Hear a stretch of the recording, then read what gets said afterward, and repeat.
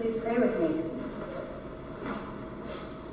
May the words of my mouth and the meditations of my heart and all of our hearts be acceptable in your sight, O God. You are our rock and our Redeemer. Amen. Amen. Go forth into the world in peace. Be of good courage. Hold fast to that which is good. Render no one evil for evil. Strengthen the faint-hearted. Support the weak. Help the afflicted. Honor all people. Love and serve the Lord, rejoicing in the power of the Holy Spirit. And may the love of God, our Creator, Christ, our Redeemer, and the sustaining power of the Holy Spirit be among you and remain with you always. Amen. Every time I preach, this is my benediction. It is the one thing I keep constant amidst all the liturgical variants of my tradition. And every time I think I might get creative and mix it up a little, which I've done maybe once or twice, because I know reluctantly that there are other good benedictions out there, I find myself continuously coming back to this same beloved blessing. I swear I know it by heart, though there have been at least 2, maybe 3 times right here in the sanctuary, where that sudden, pesky, interrupting thought that, wait, I might not actually know it by heart made me flub it embarrassingly. But thank God for grace. Amen.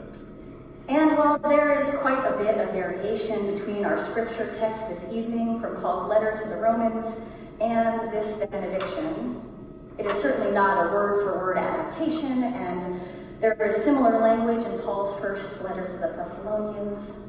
There is enough overlap, and I am confident that this must have been at least one of the source texts of inspiration. Listen for it. Hold fast to that which is good. Do not repay anyone evil for evil. Associate with the lowly. Live peaceably with all. Love one another. Serve the Lord. Rejoice. Can you hear these words of Paul echoing in this benediction? Often when we preach, we engage with what I'll call the inner life of our scripture texts. We'll look at a text as we might look into a well or a portal even, trying to enter into the word to find meaning.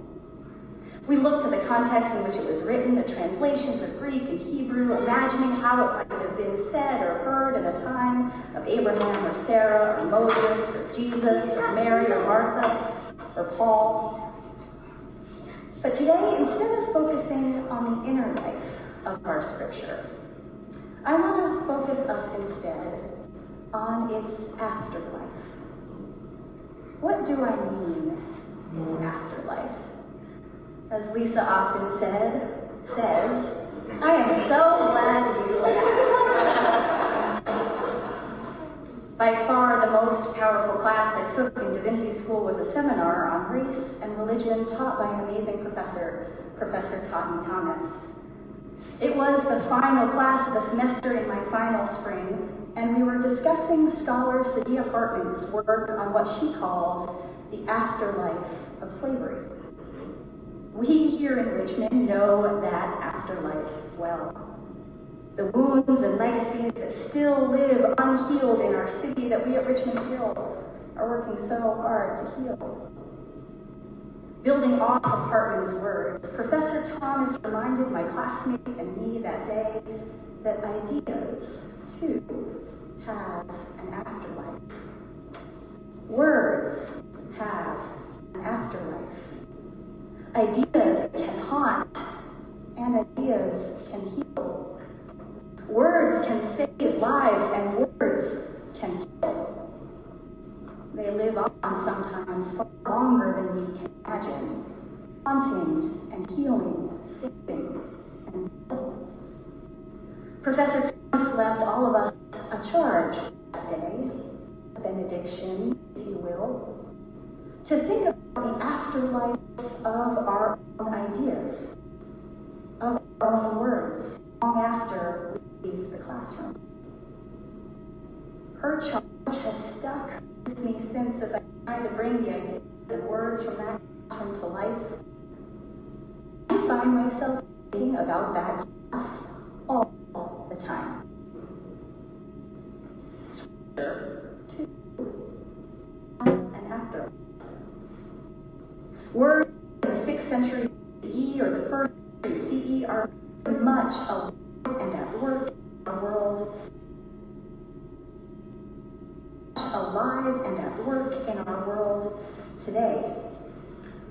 This is much of why I love Scripture, why I love the Bible. It is made up of so many voices and words woven together across space and time, trying imperfectly to understand God.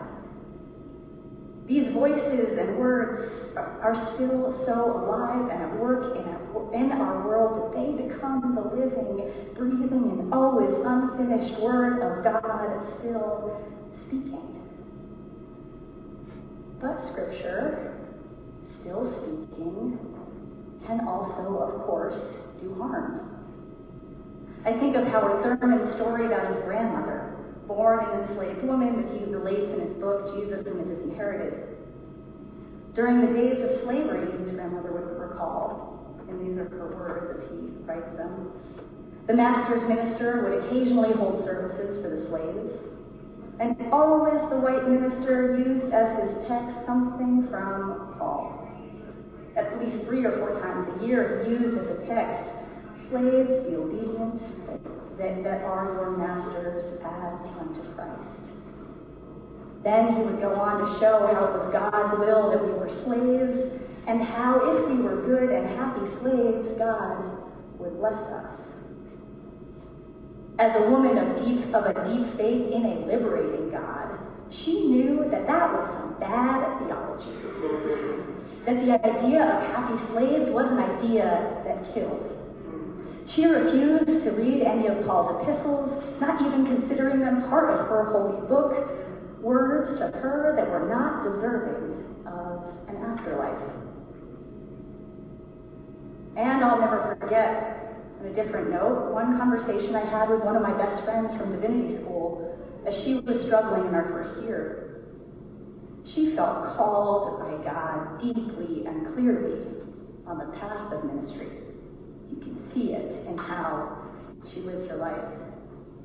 And yet she had felt so much hurt, so much fear, and so little hope from growing up as a queer person in the church, where Scripture, and often I will add the words of Apostle Paul. I've got a thing with Paul that some people do. Those words have been routinely used as a weapon against people like her. The language that she used to describe Scripture, and I'll never forget this, was that it felt radioactive in her hands. Like she was physically holding a substance that was burning her when she tried to engage it. Scripture indeed has a powerful afterlife. The afterlife of this Scripture that we read tonight, that made its way somehow into from Paul's letter into the benediction, that in turn made its way into my mouth and heart as a preacher, is a still living one. While I cannot find the original author that first inspired to turn some of this text into the benediction and that I now know almost by heart, it has long been a traditional prayer in the Church of England. It was used by the Queen herself at many Christmas blessings, and it was read at her funeral. And so one would assume that it would be part of the Anglican Book of Common Prayer. But here's a fun fact. The first written record of this prayer is in a proposed revision to the Book of Common Prayer by the Church of England in 1928 as a charge for new ministers. And the Episcopalians in the room, if I get this history wrong, ask for grace. But that 1928 revision of the book was ultimately rejected by the Church of England, by the Parliament, with much controversy. And so that prayer, it never made it into the official book that was widely adopted by Anglican and Episcopal churches. But wait, there is more. in an intriguing ecumenical heist. The Presbyterians were waiting in the wings.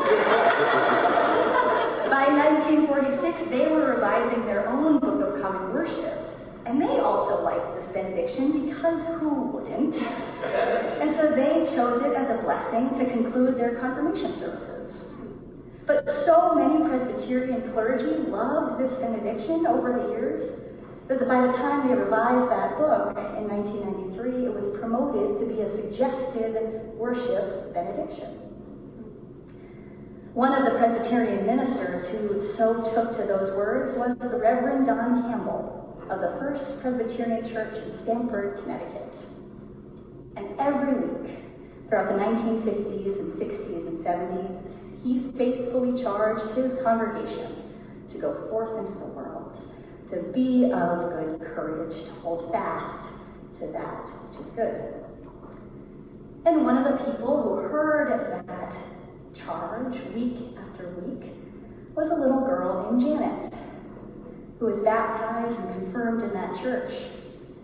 So when the Reverend Campbell married Janet and her husband Churchill in 1972 in the same church, she requested that benediction. And her husband, an Episcopalian, went along with it. That little girl was my mom, which brings me to the real reason that I love this scripture, this benediction, and why it has had such a powerful afterlife for me. Every time I say it with love for God. I say it with love for you all. And also with love for my mom because it's her favorite. And I feel like I'm passing a little part of my love for her to you. Her peace, her courage, her goodness. And when I asked her yesterday why she loves this benediction so much, she talked about how it strengthens her. She talked about how it strengthens her, how she believes it deeply, both as an intimately personal and inclusively universal charge. My dad, the Episcopalian, who in an ecumenical twist now has taken it on as his own, talked about how pragmatic it was, how it was understandable and real, and something he could grab hold of that wasn't too lofty and theoretical, like maybe his youngest daughter. The word benediction comes from Latin benedicere. Bene means well or good, and dicere is to say or word. So benediction is to offer a good word, or to wish well, or in short, to bless. I was recently trying to explain to some non-religious friends of mine what exactly a blessing is. And it's slightly different from a prayer, right? Which can be any conversation with God. A blessing is specifically a word that does work in the world. Perhaps the word made flesh. A blessing is taking something lofty and theoretical like the love of God and making it something real we can understand, like loving each other. A blessing is, of course, not magic. That this benediction was so beloved by the Church of England at a time when both England and the Church were literally building an empire of colonization and building wealth on the exploited labor of enslaved people globally, hardly honoring all people, speaks volumes to the limitations inherent in the blessings we say, in the benedictions we offer. But our benedictions are also not nothing. Ideas and words mean something when they become flesh. They have an afterlife when they go on to live in the lives of people who hear them, who then live them out in love. When we live them out in love, we then give them life in our relationships, in our communities, and in our cities. That same divinity school friend I talked about is now on track to be an Episcopal minister. And when I asked her about how her relationship with Scripture changed, she described a long, slow process in communities she could trust, piecing her faith back together through every moment that someone in the community handled Scripture in ways she could trust. Slowly, she found that the Word could become flesh in ways that did not cause her harm. Slowly, she found the potential for healing. So, Richmond Hill, as a community of faith who says a lot of prayers and recites a lot of blessings and reads a lot of Scripture, how will our words here become flesh? Will they haunt? Or will they heal? What will be their afterlife? And as we head into this season of fullness, which we are on the precipice of, and it is so exciting, I will close now with a good word, a well-wish, a benediction, a blessing for your all. May our blessings and our prayers have rich, good, courageous afterlives. May our words become flesh through our actions, in how we strengthen each other, and how we support and help those who might need it, and how we honor one another and all who come through our doors, and how we love and serve the Lord, and in how we rejoice. And so as you listen to this benediction, which you're going to hear again for the third time at the end of the service, so be ready. Think about how it will live on in your life, and in our lives as a community, and in our life here in Richmond, Virginia. Go forth into the world in peace. Be of good courage. Hold fast to that which is good. Render no one evil for evil. Strengthen the faint-hearted. Support the weak. Help the afflicted. Honor all people. Love and serve the Lord, rejoicing in the power of the Holy Spirit. And may the love of God, our Creator, Jesus Christ, our Redeemer, and the sustaining power of the Holy Spirit be with you and among you always. Amen.